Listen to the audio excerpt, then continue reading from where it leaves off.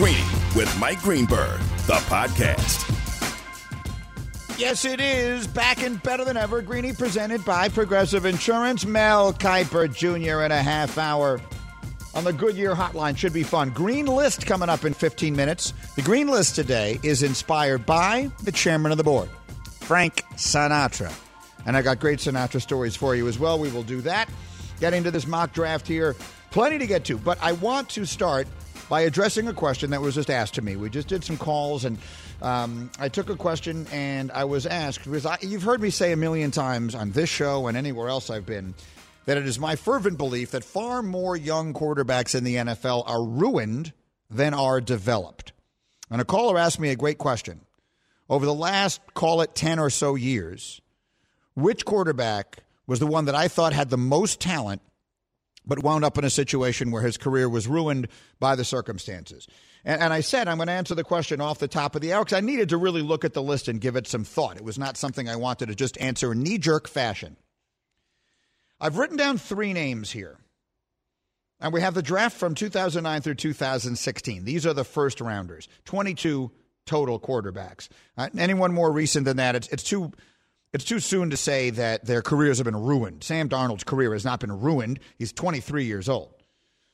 So the quarterbacks that we name here are Matthew Stafford, Mark Sanchez, Josh Freeman, Sam Bradford, Tim Tebow, Cam Newton, Jake Locker, Blaine Gabbert, Christian Ponder, Andrew Luck, RG3, Ryan Tannehill, Brandon Weeden, EJ Manuel, Blake Bortles, Johnny Manziel, Teddy Bridgewater, Jameis Winston, Marcus Mariota, Jared Goff, Carson Wentz, and Paxton Lynch. Those are the QBs who went in the first round between 2009 and 2016. 22 guys. There are 3 of them that I would say, based on completely different circumstances, had their careers, quote-unquote, ruined. The first is Andrew Luck. Andrew Luck, I think, will make the Hall of Fame someday. I'm not positive of that. I need to sit and look at just what numbers he got to put up. But there isn't any question that Luck was going to be a first-ballot Hall of Famer someday. He was ridiculously good. And the utter incompetence of the previous regime, Ryan Grigson was the general manager, the nonsense that they put him through with terrible offensive line play and an offensive system that just had him standing back there and getting drilled left and right, ultimately took all his joy out of the sport. He retired as prematurely as any athlete I can ever remember because he plays a position in the sport that is supposed to be protected. And he was the least protected-looking person you've ever seen. If Chris Ballard had been the general manager when Andrew Luck was playing quarterback for the Indianapolis Colts, he'd be one of the 3 best quarterbacks in the sport right now. And they probably would have won a Super Bowl and maybe on their way to more. And Luck would be on his way to being a first-ballot Hall of Famer. So that's the first one I come up with. The other 2, so that's my number 1.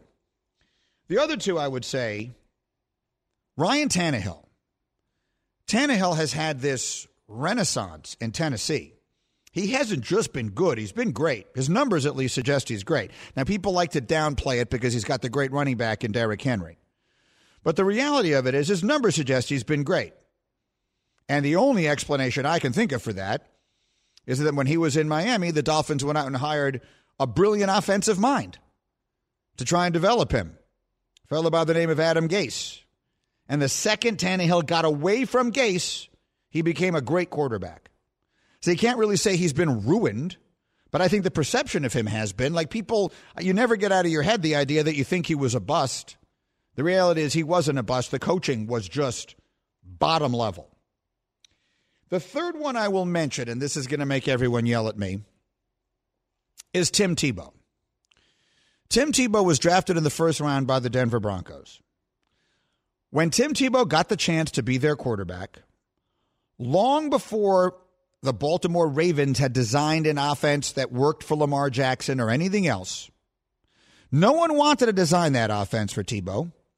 They plugged him in on a bad team in Denver because they wanted to prove he couldn't do it. And it didn't look pretty most of the time. But do you know what he kept doing? He kept winning. He kept winning football games. And what I will never know, and we will never know, is if someone had decided to build an offense around Tebow, as Bob Greasy suggested. Let me go back.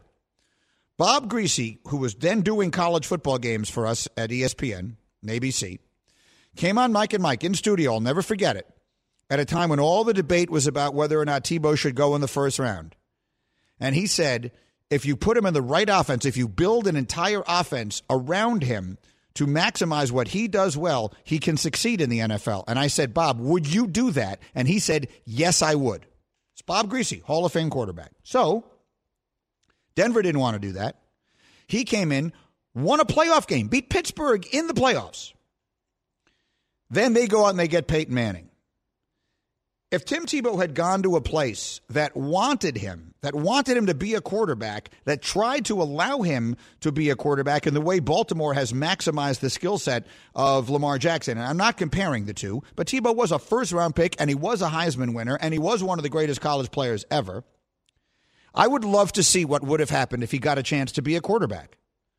But the Jets had no interest in him being a quarterback. The owner, who loves to stick his nose in where it doesn't belong, wanted a star. He loves stars. That's the same owner who brought you Brett Favre.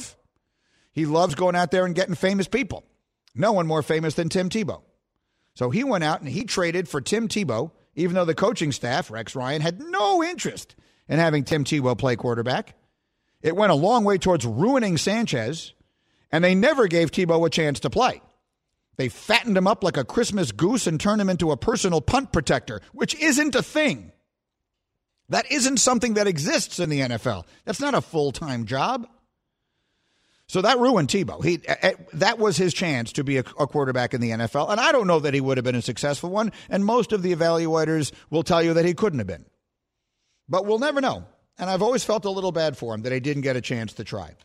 So those are the names that jump to mind. But the most obvious one is Andrew Luck, whose career was shortened by the utter ineptitude of the people running the franchise that he was playing for. They almost got him killed. He's a guy who should still be out there being one of the best quarterbacks in the NFL. Greeny presented by Progressive Insurance. Drivers who save with Progressive save over $750 on average. Call or click today. Find out if they could save you hundreds on your car insurance. I did want to pass along this note because I know people were talking about it and speculating about it. And I know this is what happens in the world. I'm not fighting against it anymore. But when someone like Tiger Woods gets into a car accident, and when there is some of the history that we have with Tiger, people will start speculating as to whether he was impaired while driving. I did want to pass along, the LA County Sheriff yesterday said Tiger Woods was, quote, not drunk when he crashed, and that the crash was, quote, purely an accident. The sheriff said Tiger Woods, not drunk during the rollover that seriously injured the superstar. The single vehicle crash was purely an accident. I think if you're going to hear people speculating about it aloud, you might as well hear it when the sheriff says it isn't true. All right, I'm Greeny. Again, Mel is coming up. If you miss anything on the show, I'll remind you, I'm here 2 hours every day. I want you to be with me these 2 hours. But I understand that sometimes you are busy doing other things. So a reminder that this show is a podcast. Every single day they take each hour, they make it its own individual 1 hour podcast. It is called #Greeny, and you can find it anywhere you listen to your podcasts. Mel on the way, but up next, the Green List today, inspired by the chairman of the board, Frank Sinatra. Don't miss it. You're going to love it. Next on ESPN Radio. This show is sponsored by BetterHelp. We all carry around different stressors. I do, you do, we all do, big, small. And when we keep them bottled up, as I sometimes have had happen in the past, it can start to affect us negatively. Therapy is a safe space to get things off your chest and to figure out how to work through whatever's weighing you down. It's helpful for learning positive coping skills and how to set boundaries. It empowers you to be the best version of yourself. It isn't just for those who have experienced major trauma. If you're thinking of starting therapy, give BetterHelp a try. It's entirely online, designed to be convenient, flexible, and suited to your schedule. Just fill out a brief questionnaire to get matched with a licensed therapist and switch therapists anytime for no additional charge. Get it off your chest with BetterHelp. Visit BetterHelp.com/Greeny today to get 10% off your first month. That's BetterHelp, HELP.com/Greeny, GREENY. For the ones who get it done, Grainger offers high-quality supplies and solutions for every industry, as well as access to product specialists who have the knowledge and experience to answer your toughest questions. Plus, their commitment to being your safety partner can help you keep your facility safe and your people safer. Call, click Grainger.com, or just stop by. Greeny, the podcast. Next week with Greeny. Yes, sir. This is still the highest rated game in NBA history. The voices behind the biggest moments in sports. There it is. A win for the ages. Rebound. Score! It all starts Monday morning with Greeny. Yeah, we got Doing Broadcasters Week next week and have a bunch of legendary voices on the program each day next week. We'll have Vern Lundquist, Bob Costas, Jim Nance, Doc Emmerich, and Al Michaels. So that should be a really special week next week as we work our way towards the busy part of the sports calendar. In 30 seconds, the green list is coming, and don't miss Mel in 15 minutes. His mock draft is fascinating. But a reminder, college basketball season rolling along. The Wendy's Wooden Watch is very much underway. And if you go to ESPN.com and search Wooden Watch, you'll see the list of the Wooden Award late season top 20 nominees. And one of them is Luka Garza, and he's playing tonight. He's the kid from Iowa. He's right now probably the best player in the country. And they're taking on Michigan, which might be the best team in the country. So that's a great game you'll see tonight on ESPN. The John R. Wooden Award is presented by Wendy's. The list is what determines who matters in this business. The Green List. All right, so here's one thing I'm learning. So all of us on our staff, we're all getting to know each other, right? Before I came back to do this show, I didn't know. The only regular member of the radio staff that I knew was Bubba. So Nuno is the producer of this show. We never met before this, and we've only barely been in the same room because it's a pandemic. So I'm learning Nuno as I go. And if there's one thing I figured out about Nuno, he loves musical lists. I tasked him with putting together the green list for today. Every time I say Nuno, we needed something on list for tomorrow, he always comes back with a musical idea. So I like it. So here's the jumping off point for the list. Today in 1995, at a private party for 1,200 select guests on the closing night of his golf tournament, Frank Sinatra sang before a live audience for the very last time. The chairman of the board, Frank Sinatra, and I will tell you my Sinatra story coming up in a moment. But that got Nuno to thinking, because one of the classic sports songs, if you've ever been to a Yankee game, the ball game ends and you hear the news being spread. And so the question is that one of the 5 best songs that you hear being played all the time at sporting events? This is today's green list, the 5 best songs played at sporting events all the time. All right, this one is obviously well known, and it is well ingrained in my mind. I can't even hear that song without hearing the voice saying, "And now," because that was the theme of the Bulls forever. That's the Alan Parsons Project, Sirius. It was released in 1982. It was made famous by the Bulls. It has since been adopted by a bunch of other teams when they run out of their tunnels. The Spurs used it. The Saints used it at the Super Bowl in 2010. That is number 5. That's going to be tough to beat. I had Nuno put together the list today. That's going to be tough to beat. That could easily have been a choice at the top because so many teams use it. Okay. A little AC/DC is just fine with Greeny. We're all good here. Thunderstruck, released in 1990. The song has been regularly used in a number of stadiums for years, including the White Sox, the LA Kings, the OKC Thunder, and the Tampa Bay Lightning have all used it. AC/DC Thunderstruck is number 3 on today's list of the best songs you hear at sports events all the time. DJ Darude is number 3. This was first played at Williams-Brice Stadium on a day when South Carolina was on the verge of upsetting the number 4 team in the country, the Ole Miss Rebels, and that is where it began. And now you hear Sandstorm by DJ Darude pretty much everywhere you go. That's number 3 on today's green list. Best songs that you hear at sporting events all the time. Now, this is where I allowed Nuno to take over for me here. This is the White Stripes 7 Nation Army. It says on my sheet here it was released in 2993. I'm assuming that's a typo and you meant 1993 because I'm assuming this song was not released 800 years into the future. It was first used in October of 2003 at a UEFA Champions League game and then adopted by more teams in 2006. I will confess, that is not one that would have made the list had I been putting them together. But number 1 definitely would have. Queen, released in 1977. I'm the only member of the staff old enough to remember when this album came out. I'm the only one on this staff who has known this song as something besides something they play at sporting events. That's a great choice. It's an easy choice. And depending on your rooting interest, that is either the best or worst song you can hear when you go to a game at any time. I'm going to throw in one complaint. I believe Sweet Caroline should have been on this list. I'm a 53-year-old man Neil Diamond's Sweet Caroline, which they play at the Red Sox games, should absolutely have been on this list.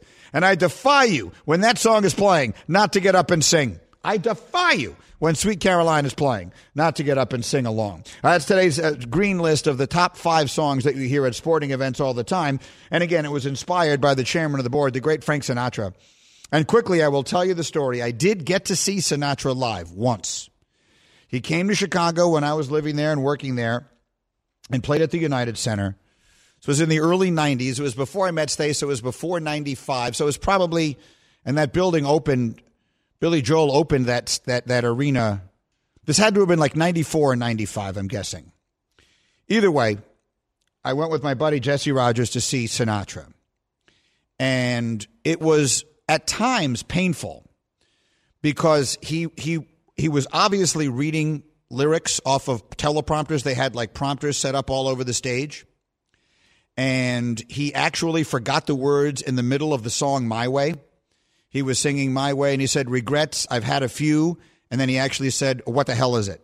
And like 20,000 people all in unison yelled, too few to mention. But here's what I will tell you. Why it remains one of my favorite concerts I've ever seen for all that it wasn't. There were a few moments, and he was in his 80s by then, but there were a few moments where he hit a note, and in New York actually is what I remember at that one moment where he goes, these little town, I can't do it, but you know the moment in the song I'm talking about? And he hit that like he was 30 years old again. And when I tell you that it could make you jump out of your seat, it was to hear him sing that live, when he hit those moments, it was as good as anything I've ever seen. So I've seen a lot of live music in my life, and I would not put that as one of the great concerts ever. I certainly would love to have seen him in the 60s. But even in that moment, even when he was no longer at anywhere near his best, there were a few moments from Sinatra that were unforgettable, and it was in this song in particular that was the absolute best. All right, it's a good list for today. Greeny with you. Again, we will continue in a moment. Mel Kiper will join me live. His mock draft is out. It's fascinating. We're talking about it right after this on ESPN Radio. Passion, drive, and patience. The formula for winning championships is also what keeps your ride or die alive. eBay Motors has everything you need to maintain your vehicle and level it up to peak performance. Superchargers, roof racks, exhaust kits, LED headlights, and more. Whether you're into speed, power, or style, eBay Motors has you covered. With over 122 million parts for your number one ride or die, you'll always find exactly what you're looking for. And with eBay Guaranteed Fit, your part is guaranteed to fit your ride every time or your money back. Because with eBay Motors, you're burning rubber, not cash. With all the parts you need at the prices you want, it's easy to make your car the MVP and bring home huge wins. Keep your ride or die alive at ebaymotors.com. Eligible items only. Exclusions apply. Hi, it's Mike Greenberg letting you know ESPN Bet is ready to take you through all the biggest sports moments this spring. The official sportsbook of ESPN has exclusive offers and markets from Scott Van Pelt, Stephen A. Smith, and me, plus many more. From the playoff intensity to finally getting out to the ballpark, there's no better time for sports fans. Sign up today. New users get a bet reset up to $1,000 in bonus bets if your first bet doesn't win. Download ESPN Bet today. What a play. Must be 21 plus and present in select states. Gambling problem? Call 1-800-GAMBLER. Terms and conditions apply. See app for details. Greeny, the podcast. All the music you might hear at a ballpark today with me, Greeny, coming to you live from the Seaport District at Piers 17. Brought to you by Chase. We are presented, as always, by Progressive Insurance. And right now we are delighted to present the one, the only, Mel Kiper Jr. on the Goodyear Hotline. His second mock draft of the season is available right now on ESPN+. Hello again, Mel Kiper. Always great to be with you, pal. It's always fun, and we had a great time this morning. But before we dive into it, the reason that we got into this musical conversation today, because I was telling a story of when I saw Sinatra at the United Center. And I actually went back and found it. It was October 22nd, 94. And while he was quite old at the time, there were still some moments that you will never forget. He hit a couple of notes that you just couldn't, I can still hear them in my head. So which got me to thinking, here's a side of Mel you don't hear. What's your favorite concert you've ever been to? Of all the concerts you've been to, Mel, what was your favorite one? John Cougar Mellencamp back in 88, I think it was, 1988. How's that one, Greeny? I love it. Where did you see him? At Merriweather Post Pavilion. Yeah, Merriweather Post Pavilion right here in Baltimore, Maryland. Yeah, great concert. That was pre-Kim. That was a year before I met Kim. That would have been 80. That was 88. 88. I met Kim maybe 4 months later. So there you go. So that was a bachelor concert that you went to see. Bachelor concert. Yes, it was. I love it. We got the music for you, too. Oh, her so good. Yep. Okay. I love it. See, that's what's fun to do. All of you've been watching Mel Kiper on the Draft for 40 years on ESPN. You don't know that this is a well-rounded, fascinating man. I have the opportunity to get to know that, and so if we can bring the last concert I was to, Greeny, the last one was Darius Rucker. Kim, Lauren, and I all went to see Darius. That's about a year and a half, 2 years ago, I guess it was. He's great. He's terrific. Yep. He does country music now for the most part. Does he do the Hootie? That was actually the Hootie and the Blowfish concert. Oh, you saw him. You saw when they did the Hootie reunion. That was Hootie. That was Hootie and the Blowfish we saw. Yeah, that was. We had seen Darius once, and we saw. We saw Darius as Darius only, and then Hootie and the Blowfish was actually the last one we went to. I love it. I'm going to have you evaluate some of these performances. By the way, at some point, I want you to talk about the upside. I want you to talk about the wingspan. I want you to talk about the versatility, all that stuff. We got big boards that cover the gamut, Greeny, so you can go any big board you want. I love it. Okay, let's do this here. So what makes this one so much fun, and I opened the show today by saying I live for these mock drafts, and a lot of that comes with rooting for a perennially bad team. But for the first time ever, you are projecting trades in here, and I think it's important to point out one of the reasons that you foresee some teams making aggressive moves for quarterbacks who you might not think desperately need one is projecting ahead to next year. Let's get into that a little bit here for the fans who haven't been following it. Yeah, I think you always have to look ahead and say, okay, if we don't get one of these guys, who are we looking at next year? And you look at Keaton Slovis, and you look at maybe Sam Howell, North Carolina. They're good, but are they going to be as good as these guys? And then you think ahead, there's a Clemson quarterback, right? DJ. I won't try to pronounce the last name, but DJ, the heir apparent to Trevor, who played really well in the Notre Dame game, but I think the first Notre Dame game. But I think you look at that as saying, okay, we got to get one of these guys. If Trey Lance would have played another year at North Dakota State or done what I thought would have been nice, would go to Texas or Ohio State and play one more year there, you're looking at the number one overall pick in the 2022 draft. So for those who think, well, Trey Lance is a reach, he only played one game, he wasn't impressive throwing it, project ahead to where he would have been had he played another year or had a full season this year. You got to be able to do that, and in Trey Lance's case, the talent's going to win out to allow him to be a top 10 pick. Now, the draft really starts at number 2. We'll all have fun talking about Trevor Lawrence, who will go number 1, but at the end of the day, the intrigue begins at number 2, and for those who haven't seen it, Mel's mock draft, he has the Jets trading out of that spot, Atlanta taking Zach Wilson at 2, and ultimately this means the Jets choosing to go forward with Sam Darnold. So let me ask you the question this way. If Sam Darnold was in this draft, where would he go amongst the quarterbacks? If you say, well, coming out of USC, what we knew then, he'd have been right behind Trevor, guaranteed, okay? Knowing what you know now, it's a completely different dynamic for which you're going to have to maybe pay him. People say, well, he's beat up. Well, Mono's no fault of his own and getting a shoulder injury, which he'll be fine. And he's shown flashes, I think, of a really good play on various occasions. So I think he would still be 2 because Zach Wilson's a one-year guy, really, at the level he played. He had the shoulder surgery in 2019.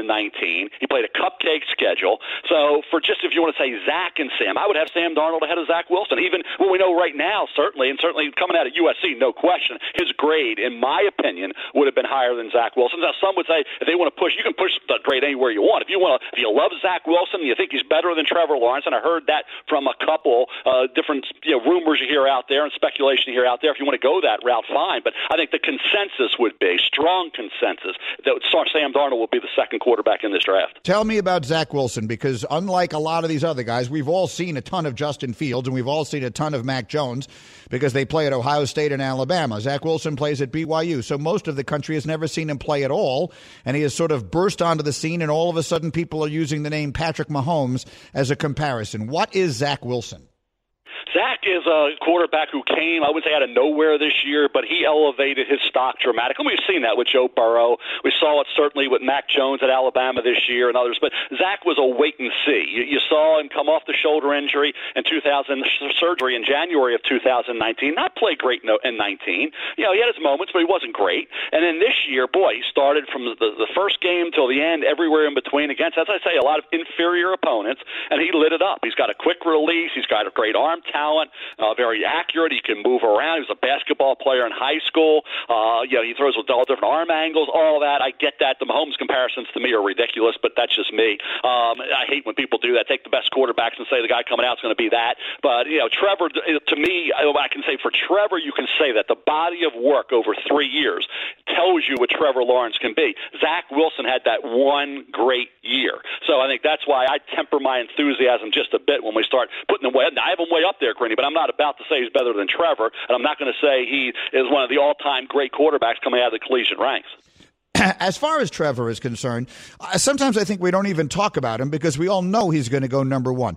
But you have him listed as a generational prospect. We got into this a little bit on TV this morning, but not a lot because there doesn't seem like that much to say. But explain to everyone who was wondering, who has watched him, and maybe sometimes on the biggest of stages, not always playing his very best. Why are the scouts salivating over Trevor Lawrence? He doesn't lack anything. But you say, what does he have? Let's talk about what he lacks. He lacks nothing. He's got everything you want. People say, well, he was outplayed by Joe Burrow last year. He was outplayed by Justin Fields this year. It's not a one-on-one. This isn't basketball. This is a team. This is a sport where you need more than just one or two guys to dominate a game. And in football, he lost his offensive line, 4 or 5 starters. He lost all his key targets outside of Amari Rodgers. And Justin Ross was supposed to be his guy, and then, of course, he was hurt. And they played a team that was better in the trenches. Ohio State was better in the trenches that game than Clemson was.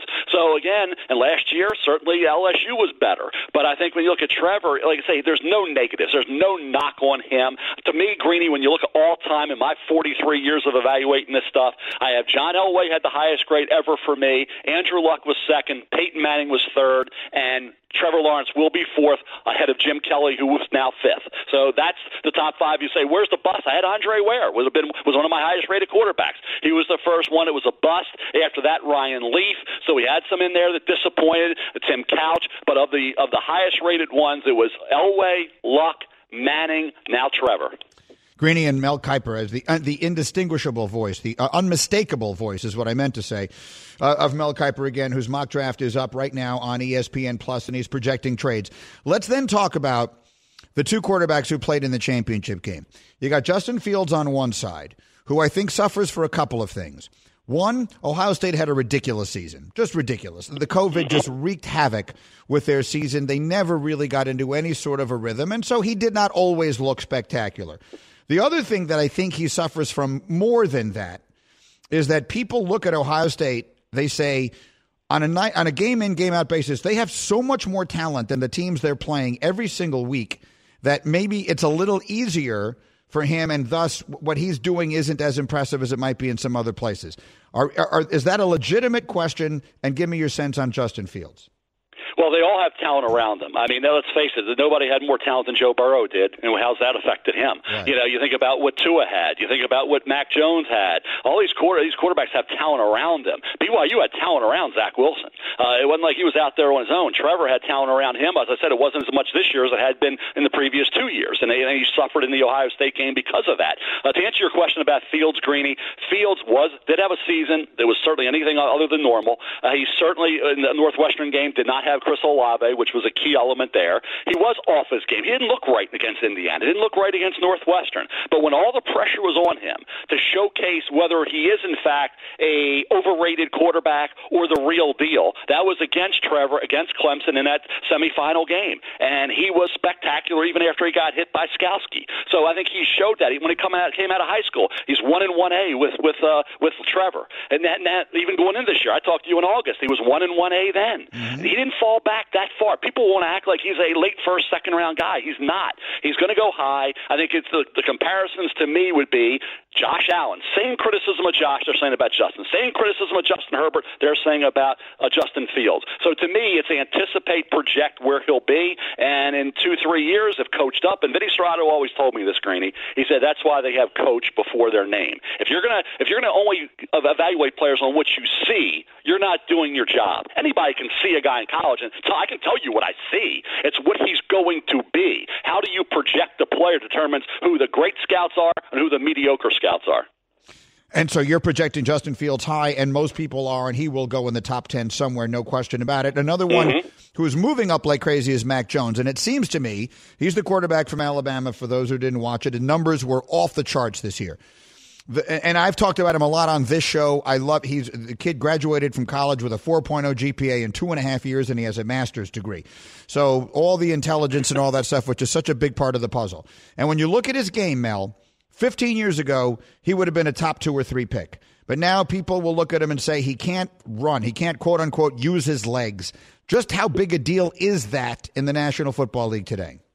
Well, you always wanted. People act like this is new, Greeny. Remember Steve Young when he was running his 4.5s coming out? It was great to have Steve Young, okay? Joe Montana won, too, as a pocket guy. I mean, it's always been great to have dual-threat quarterbacks who can beat you with their legs. But it's not the only thing you need to do. It's not the only way you can win. I bring up Tom Brady. People say, well, Tom Brady's a dinosaur. Well, Tom Brady's 43, and if he's a dinosaur, he still won a Super Bowl. And he can't be as good at 43 as he was at 25, 30. And so he's been winning all along with his style. And I said, Greeny, in my 43 years of doing this, there's only one quarterback that had the worst vertical jump and the worst 40 time of any of the quarterbacks I ever rode up in 43 years, and that was the one and only Tom Brady. So if they're dinosaurs, they've been talked about that. Tom Brady was a late 6th-round pick. Why? Because he couldn't run, he wasn't athletic, and he didn't have the great body, right? But he's the greatest of all time. So what does that tell you? It was the same criticism of Brady then that we're saying about them now as being dinosaurs. There's always going to be outliers. Everybody's not going to have 4.5 speed or 4.4 speed like Justin Fields.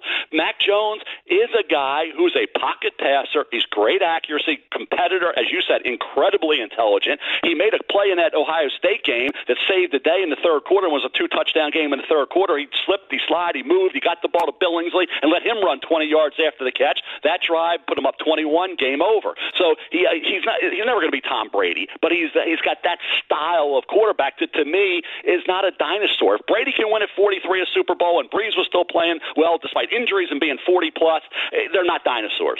I'm with you. I mean, look, Peyton Manning couldn't run from here to there, and you just said he's one of the best prospects of all time, and he's one of the greatest quarterbacks of all time. So we're saying that Peyton Manning couldn't play in this day and age. Well, that's the argument, right? That's the point, is that the game is moving away from that, and I guess the response to you, Mel, what you're saying is obviously right. I guess the response is, and I learned a lot of the stuff from talking to Bill Polian, because he would always say, look, we can't say, there's always outliers to everything. But as a general rule right now, that skill set is more valuable than it has been in the past. More teams are utilizing it. And so whether it's as a tiebreaker or something else, that is a factor that it never used to be. I agree 100%. I agree 1,000% on that. You have to have it. I said this when Brady went back and played the tape of what I said when Brady was drafted. Yeah. You have to have the line. You got to be able to give these guys, make sure you protect them properly, because they're not going to be able to move around like these other guys. And they will. And that was always the thing with Burrow that was underrated, Greeny. He beat teams with his legs. This Burrow-Mac Jones comparison is completely inaccurate. Burrow beat Alabama running the ball. He's a dual-threat quarterback. He's just not a pocket passer. Mac Jones is strictly a pocket passer. So I'm with you. There's always outliers. Maybe he'll be one. That's why I think you look at the other guys and you might move them a little bit ahead, whatever. But I think the thing with me with Carolina is that if Matt Rule liked him going into the Senior Bowl, as I said this morning, Greeny, he's got to like him coming out. So I don't know what has going to happen with Deshaun Watson. I have no idea. But if Carolina's sitting there at 8 and Mac Jones is on the board, it will be very difficult to pass him up, unless, say, a Fields was there. Maybe they took Fields, or take Fields, maybe Trey Lance. But Mac Jones in New England, knowing the Saban-Belichick connection, knowing he won all those games and Super Bowls with Brady, it would be tough to think that Mac Jones is available after pick 15. Yeah, so again, for those of you who haven't seen it yet, Mel has all offensive players with the first 9 picks in his mock draft, and 5 of them are quarterbacks. One more quickly, because you projected, I'll give everyone a quick look behind the scenes.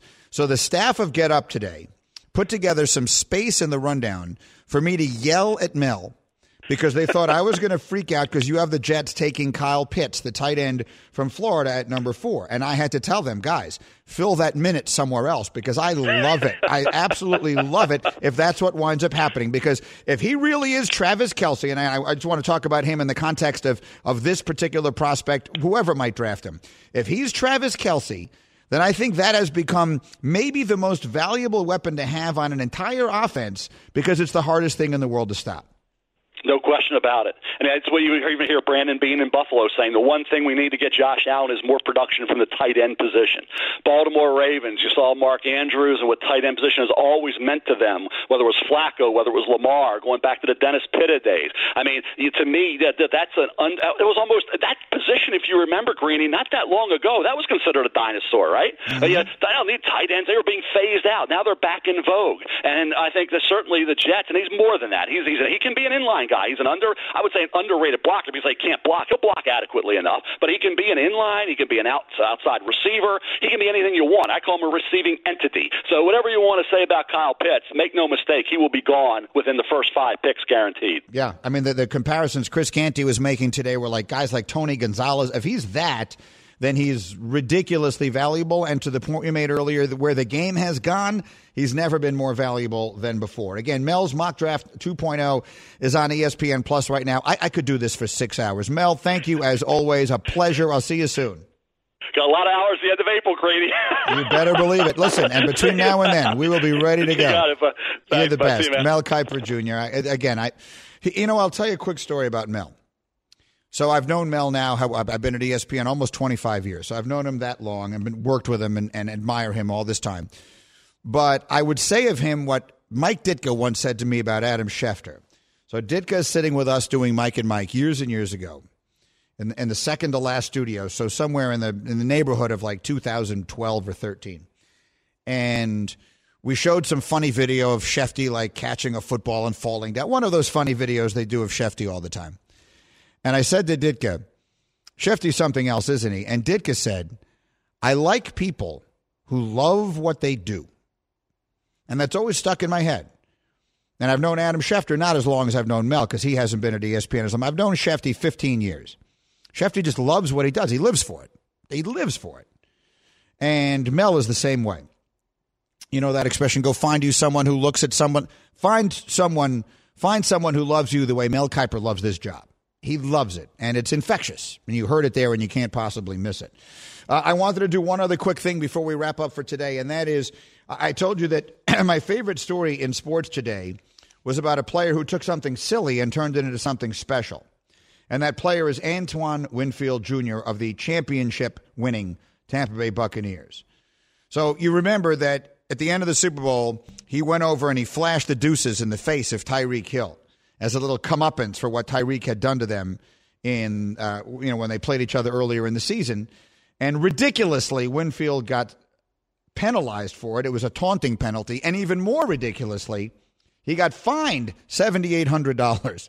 The most ridiculous thing I've ever heard. Well, good for him taking that ridiculous thing and donating that exact amount, $7,815 to be exact, to support the Buccaneers Youth Leadership Program at Tampa's Young Middle Magnet School, and the Buccaneer Foundation matched that donation. So that ridiculously bad call got this very worthy charity a donation of almost $16,000. And Winfield said, since it got a lot of media attention, it was out there, I wanted to spin it in a way to make it positive. I say, Antoine, good on you.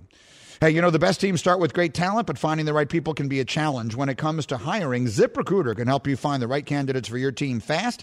ZipRecruiter sends your job to over 100 top job sites.